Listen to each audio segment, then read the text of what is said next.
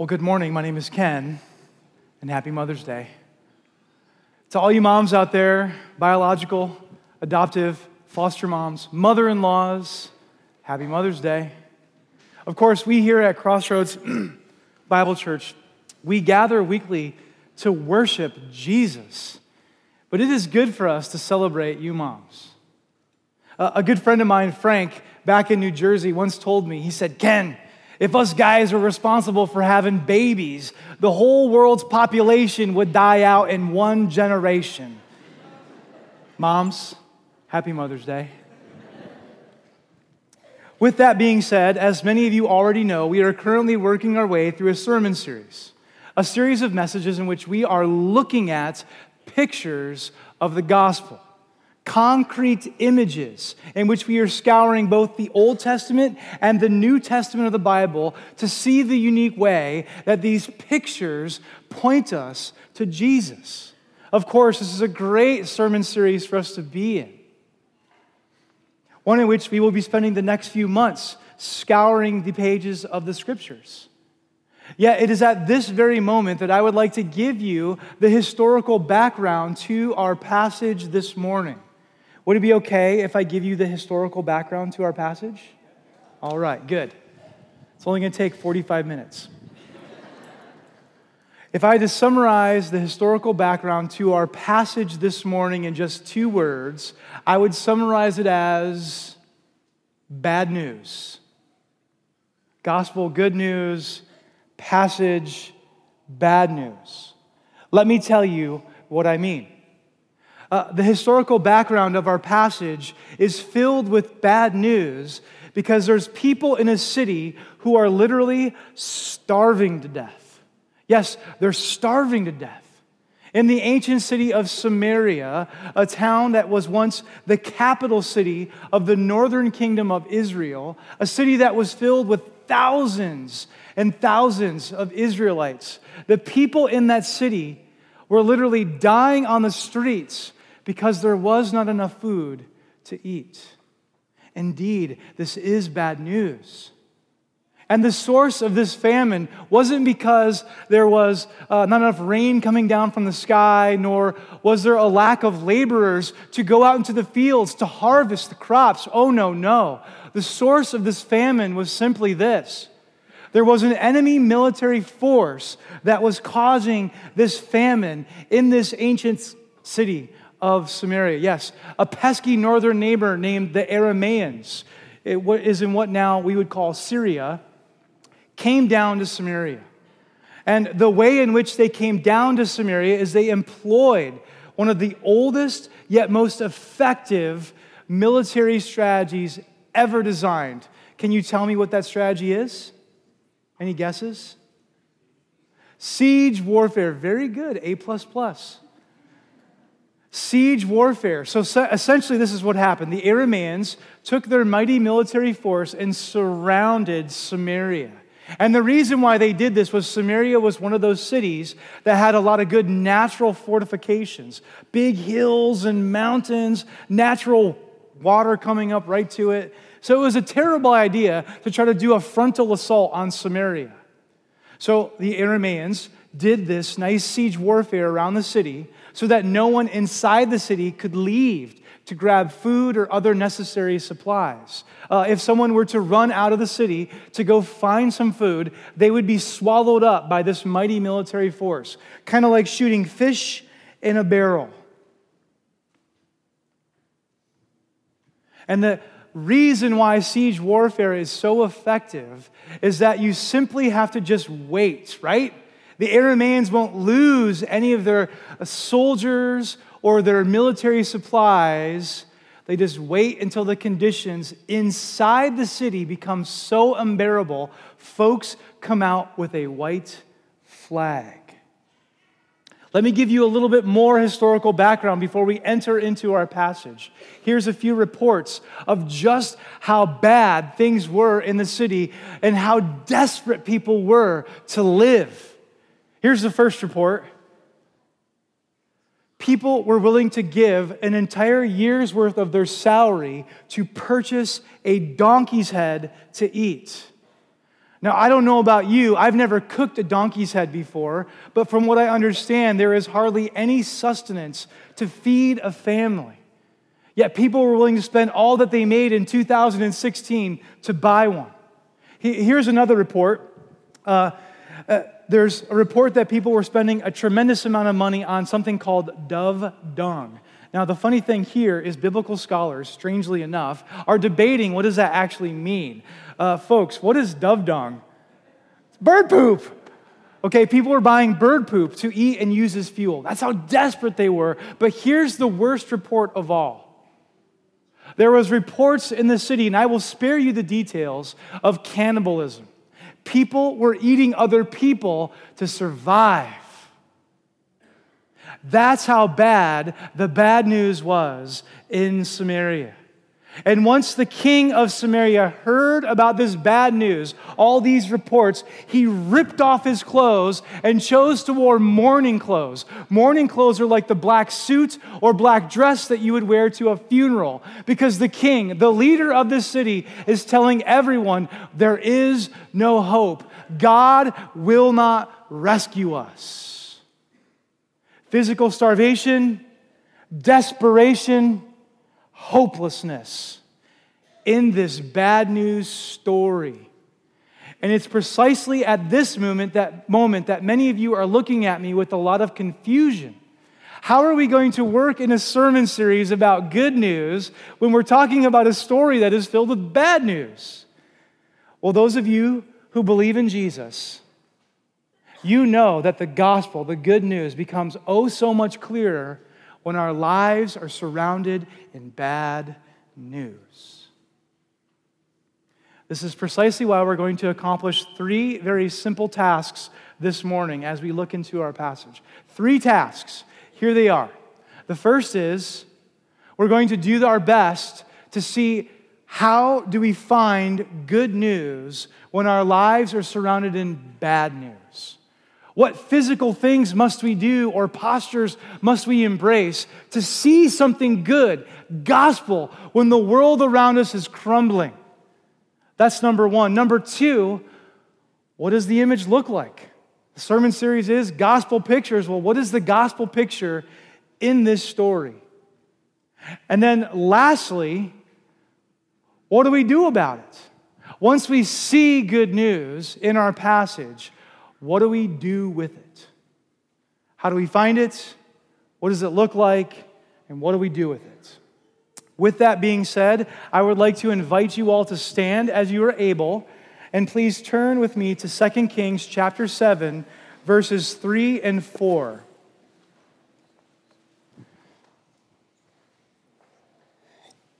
Now, I must warn you, this is going to be an abrupt stoppage. I'm not going to read the whole passage to you up front. We're just going to start with verses 3 and 4. Please listen as I read to you these 2 verses. Now, there were 4 men with leprosy at the entrance of the city gate in Samaria. And they said to each other, "Why stay here until we die? If we say, we'll go into the city, the famine is there and we will die. And if we stay here, we will die. So let's go over to the camp of the Arameans and surrender. If they spare us, we live. If they kill us, then we die." Please have a seat.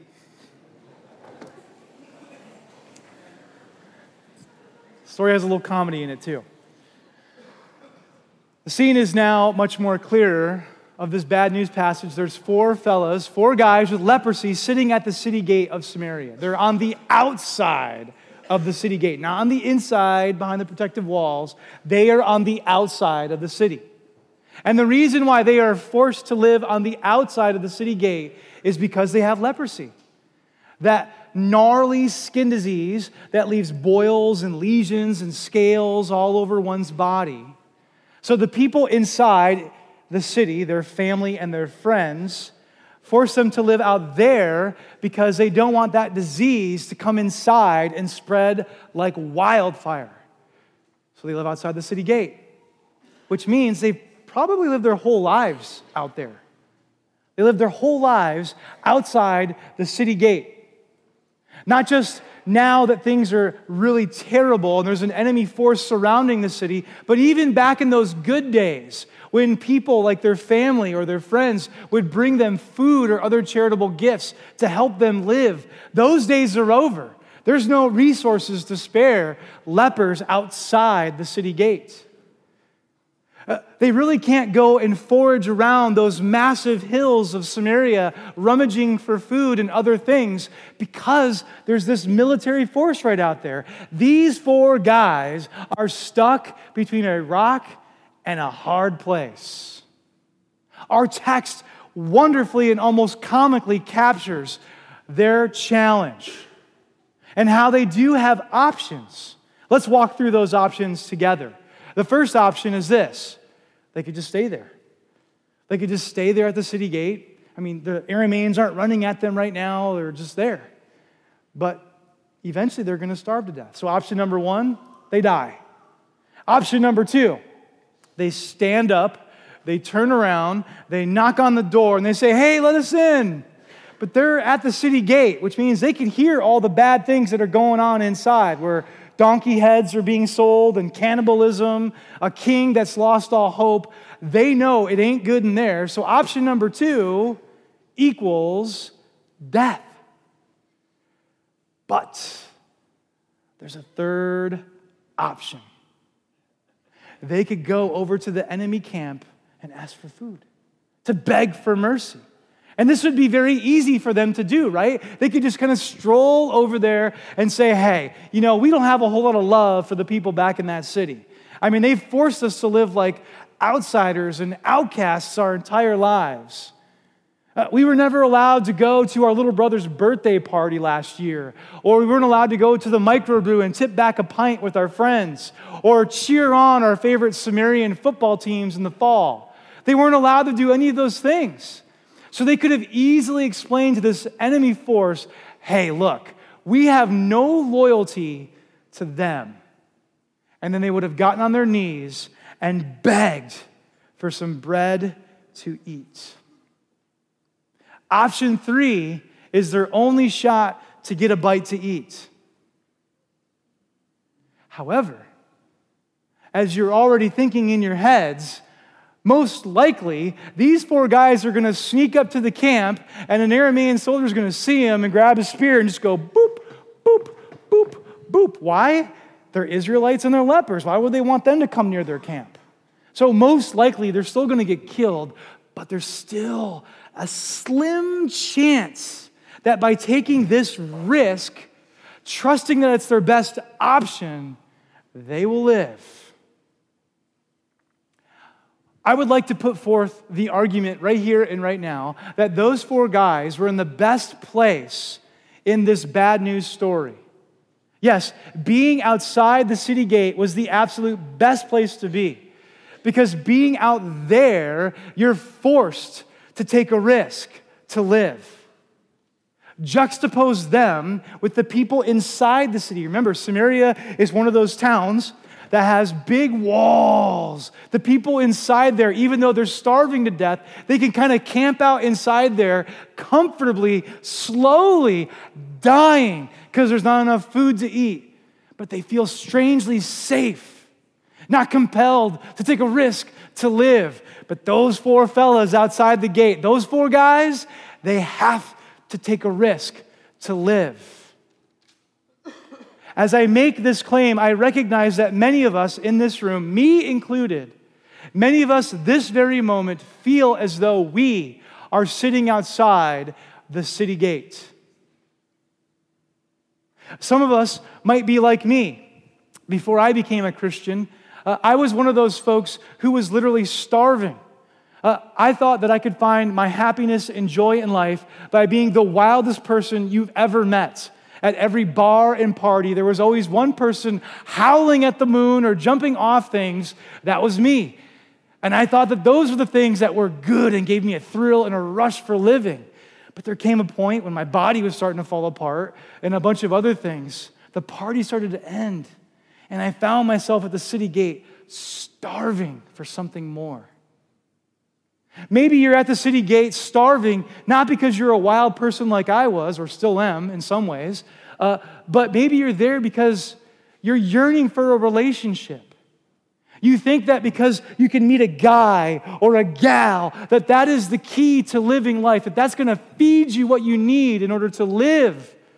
But when it doesn't work out with that guy or that gal, or you never meet them, you find yourself sitting at the city gate, starving. And then there might be some of us here who thought, well, hey, you know what? I'm going to make a whole bunch of money. And I'll buy all the things that I think I'll ever need with the money that I make. I'm not saying that making money is bad, but what if we think that that is our salvation?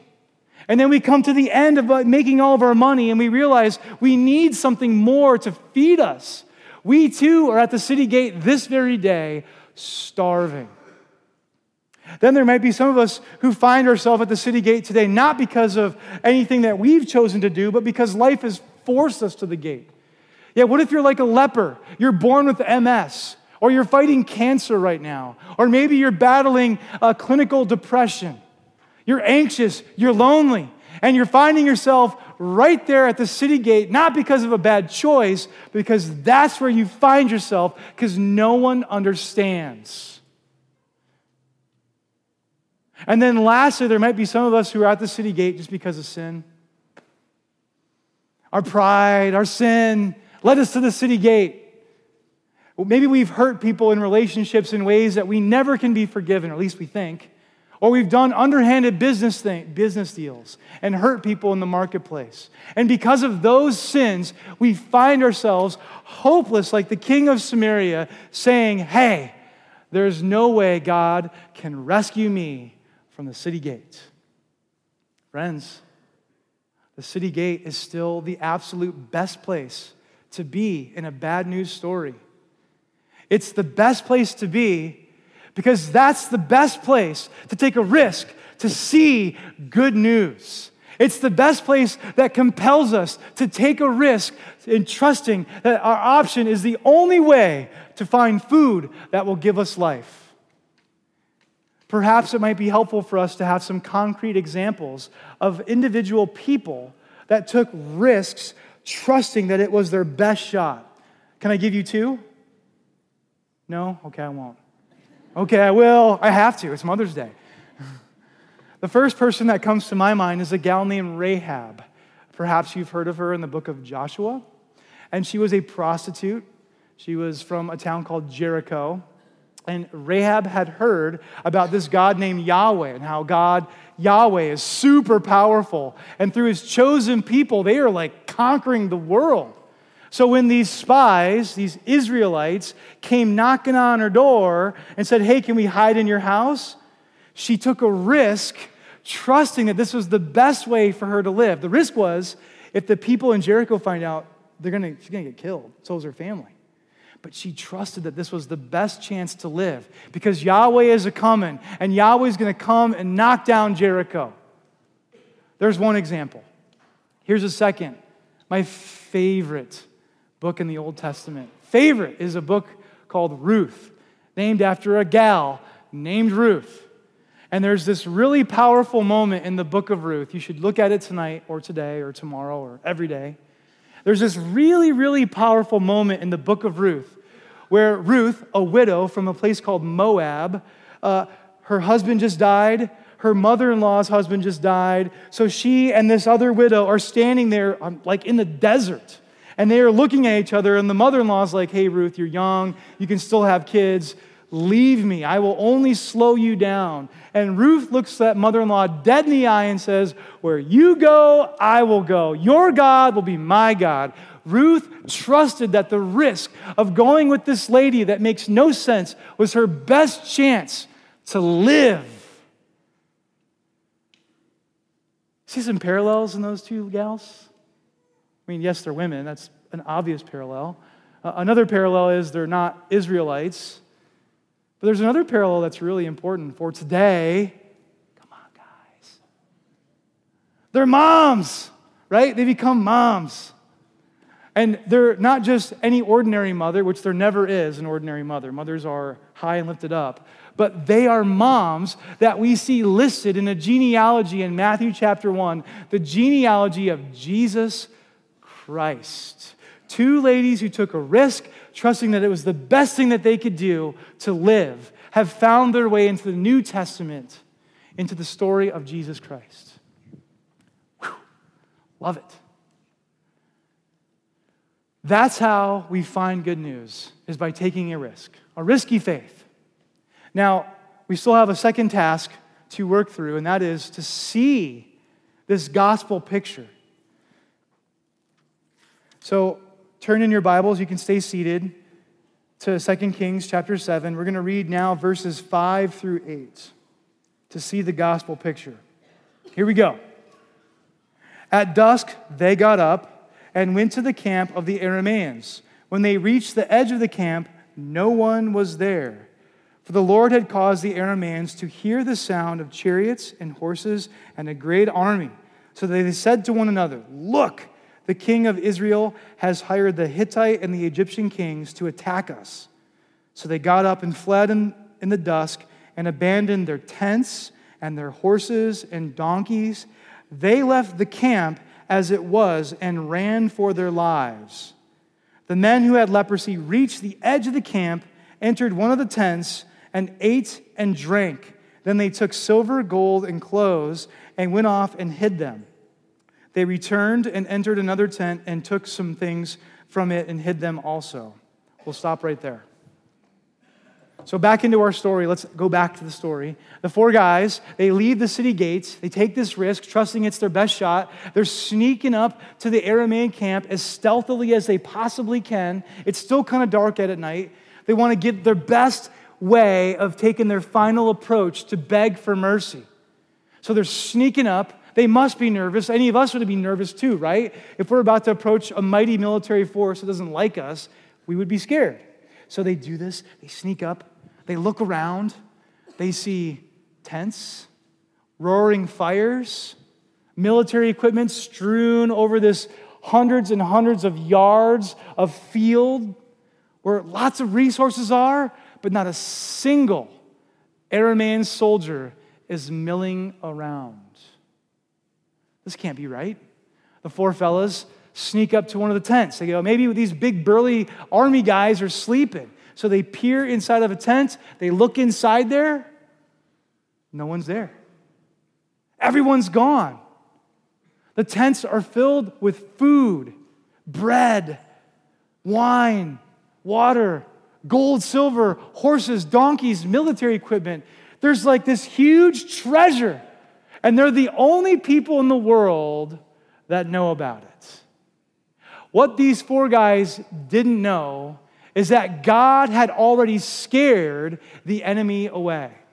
As you heard in the text, God created some sounds of chariots and archers and troops marching. And these Arameans freaked out.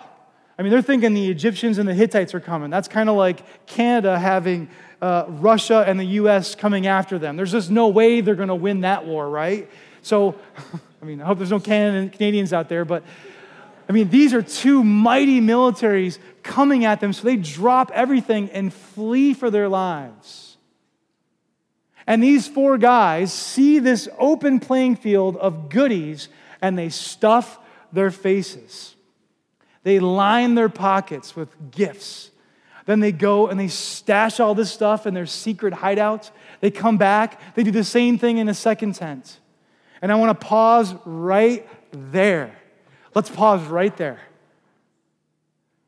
A word that is not explicitly mentioned in our passage, although it's a word that would have definitely been present in those tents. The word is bread. Here's why I say this. Bread was a staple in the ancient Israelite diet. Not just theirs, but pretty much everybody else in the ancient world ate bread in every meal. In linguistic analysis, you can look at all sorts of ancient documents, and many times you'll see that bread is used synonymously with meals. That's how common bread was. We're in a sermon series where we're trying to see pictures of the gospel. Friends, the picture of the gospel in our passage is the bread that gives life. These guys were eating bread. Yes, it's great that the enemy's gone and all those other things happen, but the bread's the thing that gives them life. Now, this is a church that reads the scriptures oh so closely, just like I do. I'm also a fellow Bible nerd. So some of you are looking at me and you're wondering, well, how is this gospel? Okay, this is an Old Testament passage, number one. There's no Jesus flown around here. How is this a pointer to the gospel? If you're asking that question, that is a good question to be asking. Then I would counter it with, well, what is the gospel? Well, let me tell you what the gospel is. Here's the gospel. The gospel is God's gift. A gift that comes from God. A gift of something that God has already done for us. Yes, God gives us this gift as a work that He's done on our behalf, so we can't say that we've ever created the gospel on our own. And it's the gift that God gives to us to give us life. God scared the enemy away, already did this thing on our behalf. God provided this opportunity for plenty of food for these 4 lepers to stuff their faces with bread that gives life. Okay, now that's great. We got a definition of what the gospel is. We can see it in this passage. But what do we do next? Well, let's talk about the gospel in Jesus Christ. Yes, Jesus is the gospel for us Christians. And here's how Jesus is the gospel. God has revealed Himself to us in Jesus. Jesus is God. In Jesus Christ's life, He shows us how to live. He teaches us how to live with His sermons and His wonderful teachings. In His life, He shows us these miraculous things that He Himself as God can only do. In Jesus Christ's death on the cross, He saves us from our sins. He exchanges all the foolish things that we've done called sin, and He replaces them with forgiveness. And He does that to reconcile us, bring us back into a relationship with Himself. His resurrection proves that this is good news. My friends, do you see that Jesus and Jesus alone is the gospel? Can I get an amen? Yes, He is the gospel. But how do we marry Jesus as the gospel with this Old Testament passage where there's this thing called the bread that gives life? Well, we marry it with Jesus' own words. Jesus looked at a crowd of people, of Israelites in fact. He looked directly at those people, and this is exactly what He said in a sermon. He said, I am the bread of life. Whoever comes to me will never go hungry, and whoever believes in me will never be thirsty. I am the bread that gives life. For those of us who are sitting at the city gate, this is good news. If you're at the city gate and you're starving, you need something to feed you up, to give you the life that you know you were meant to live. Jesus is the bread that you must eat. He is the bread that is good news right here, right now, to give your life meaning at the city gate. For those of us who've been pushed to the city gate because we're desperate, we think there's no hope, Jesus Christ's words in this book, Jesus' very own words, those letters in reds, those words you must eat because those are the words that will give you life, my friend. In those weak and dark moments when we feel like we're carrying those heavy burdens all on our own, Jesus looks at all of us and He says, come to me. Friends, perhaps you've been there in those dark times and you found that Jesus is the bread of life by eating His words. And for those of us who think we're just too far away, that we've done the most ridiculous of all things, Jesus is looking at you today and He's saying, I will give you eternal life. Not just good news right here and now, but for all eternity, you will be with me. Come and eat the bread of life. Come and believe in me.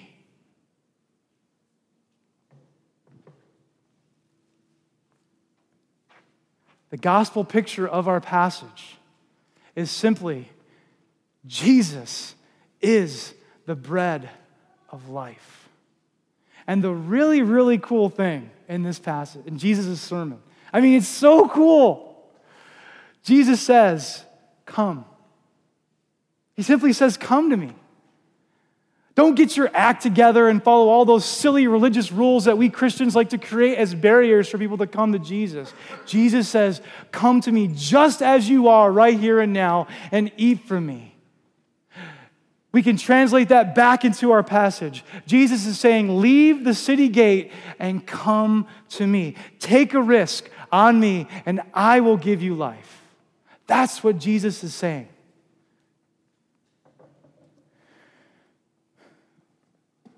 Well, there are many of you who are good students, and a good student knows that there still is one more task for us to accomplish in our time together. One more task is we see this good news picture. It points us to Jesus. But what do we do with it? What do we do with this good news?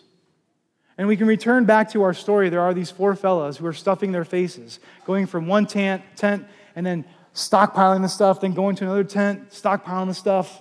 But remember what I said, there are tents that cover like a cajillion football fields. I know it's not possible, but there's a lot of supplies. There's more food than they will ever be able to eat on their own. What do you think is going to happen to the food that they can't eat? Spoil, it's going to rot. So they have a dilemma. Do they just stay there and continue to eat the food and hide it all to themselves? Let's listen to what those four fellows say next. Verse 9. And if you're one of those highlight people, highlight verse 9. Then they, the four lepers, said to each other, what we're doing is not right. This is a day of good news, and we are keeping it to ourselves. If we wait until daylight, punishment will overtake us. Let's go at once and report this to the royal palace. On your own, you can continue to read the rest of the story, but I want to hunker down right there on this awareness that these four guys realize something, that if they just stay at the tents and stuff their faces for the rest of their lives, that is not right. Because it's a day of good news. They were reminded that back in Samaria, all those people that have treated them like outcasts their entire life, back there are people who are starving to death and don't know that just outside of their reach, there is more than enough food for them to eat. Back in that city, there are people who are desperate, doing horrible things to themselves and to each other. And just outside their city gate, if they would just go outside the city gate, they don't have to be desperate anymore. Just back in that city, there are people who are hopeless, who think God has turned their back on them. But if they would just stroll out a few hundred yards, they would find a reason for hope. And these four guys know that they got to do something to tell those people back home, today is a day of good news. And that is simply answered by looking at that word, good news. In the Hebrew, it's a word called besorah. Yes, besorah. And besorah has two components. This word good news does not work unless you have these two pieces to it. The first piece is simply this. Good news is a message of good news for those who are afflicted, those who are suffering. So it's a message. The second component that you must have to have good news is you have to have a messenger who's sent to tell afflicted people good news. You need a messenger to relay the message. Friends, right here in Grand Rapids, Michigan, there are plenty of people who are trapped in a city of high fortified walls, who are starving to death and don't always know it, who are desperate, making horrible decisions with their lives, who are hopeless, who think they've done things that they can never be forgiven of. And we, the tasters of Jesus Christ, we are the ones that are being sent back to tell them good news. Today is a day of besorah, good news. So the answer in the most punchy and clear ways I can possibly share with you of what we're supposed to do with good news is simply this. Invite others to come and eat. It's an invitation to come and eat. Well, as I say that, there's some of us who are here who think, well, I didn't go to seminary. I haven't been a Christian for very long. I think I'm a heretic about some of the ideas I have. I have my own doubts sometimes. I never was a formal leader in any kind of ministry. I'm only 21. All sorts of reasons that might be filtering through our heads, telling us why we can't be a messenger of the message. Well, I'd like to share with you just a quote from a movie as we end our time together. It's a quote from a movie called Invictus. Perhaps you've heard of it. It's a movie that captures the story of South Africa in recent times. And Morgan Freeman is in that movie, and he plays Nelson Mandela. And then Matt Damon is also in that movie, plays a star rugby player. And there's this wonderful scene where the two men finally meet. And Nelson Mandela, Morgan Freeman, looks at Matt Damon, and he says, hey, I heard that in the most recent rugby match, you guys won, and that's awesome, but you were really injured. I'm sorry. That must have been a bummer to be an athlete at that level and not be able to perform your best because you're injured. And Matt Damon says something in return that I think all of us should never forget. He looks at Morgan Freeman and he says, sir, we all play hurt. We all play hurt. Every messenger is a beggar. Just because some of us go to seminary or are leaders in Jesus' community, we're still a beggar. That's why I think D.T. Niles really captures this passage best when he says, all we really are as Christians are beggars that invite other beggars to come and eat. So no matter where you are in your faith or journey following Jesus, you are a messenger of the message. Please pray with me. Dear Jesus, we thank you first and foremost always for your gospel, for you and the unique way that you love us and revealed yourself to us. We thank you that many of us who have sat at the city gate, struggling and floundering, starving for something to eat, you've come to us, Jesus, and you've given us all the bread that we'll ever need. And now, Jesus, we just ask that we will be those messengers, those beggars that are going out and telling other beggars, come and eat. Give us the courage to do just that. We pray these things in Jesus' name. Amen. Well, of course, when we talk about Jesus as the bread of life, it only makes sense that we would take communion. So there's two things, and then I'll read Jesus' words to you. Two, communion is a great opportunity for us to, one, be reminded of the gospel, Jesus Christ. But then number two, it's a great opportunity for us to be reminded that Jesus himself is sending us to invite others to come to this table. So please listen as I read to you Jesus' words in that sermon in John chapter 6. I am the bread of life. Whoever comes to me will never go hungry, and whoever believes in me will never be thirsty. But as I told you, you have seen me, and still you do not believe. All those the Father gives me will come to me, and whoever comes to me I will never drive away. For I have come down from heaven not to do my will, but to do the will of him who sent me. And this is the will of him who sent me. This is it, that I shall lose none of all those he has given me, but raise them at the last day. For my Father's will is that everyone who looks to the Son, who looks to me and believes in me, shall have eternal life, and I will raise them at the last day.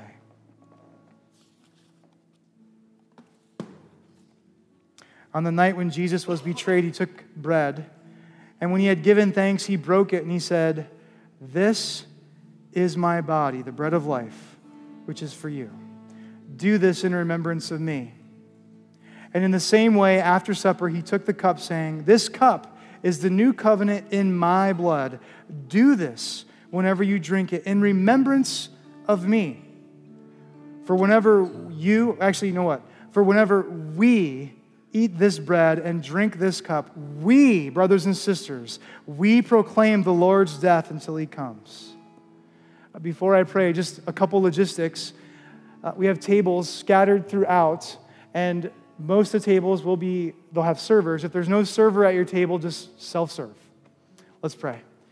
Dear Jesus, we thank you for a chance as a community we get to come together and just eat. Eat you.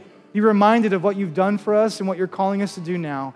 And Lord, our hearts ache for the people who haven't tasted that you are the bread of life.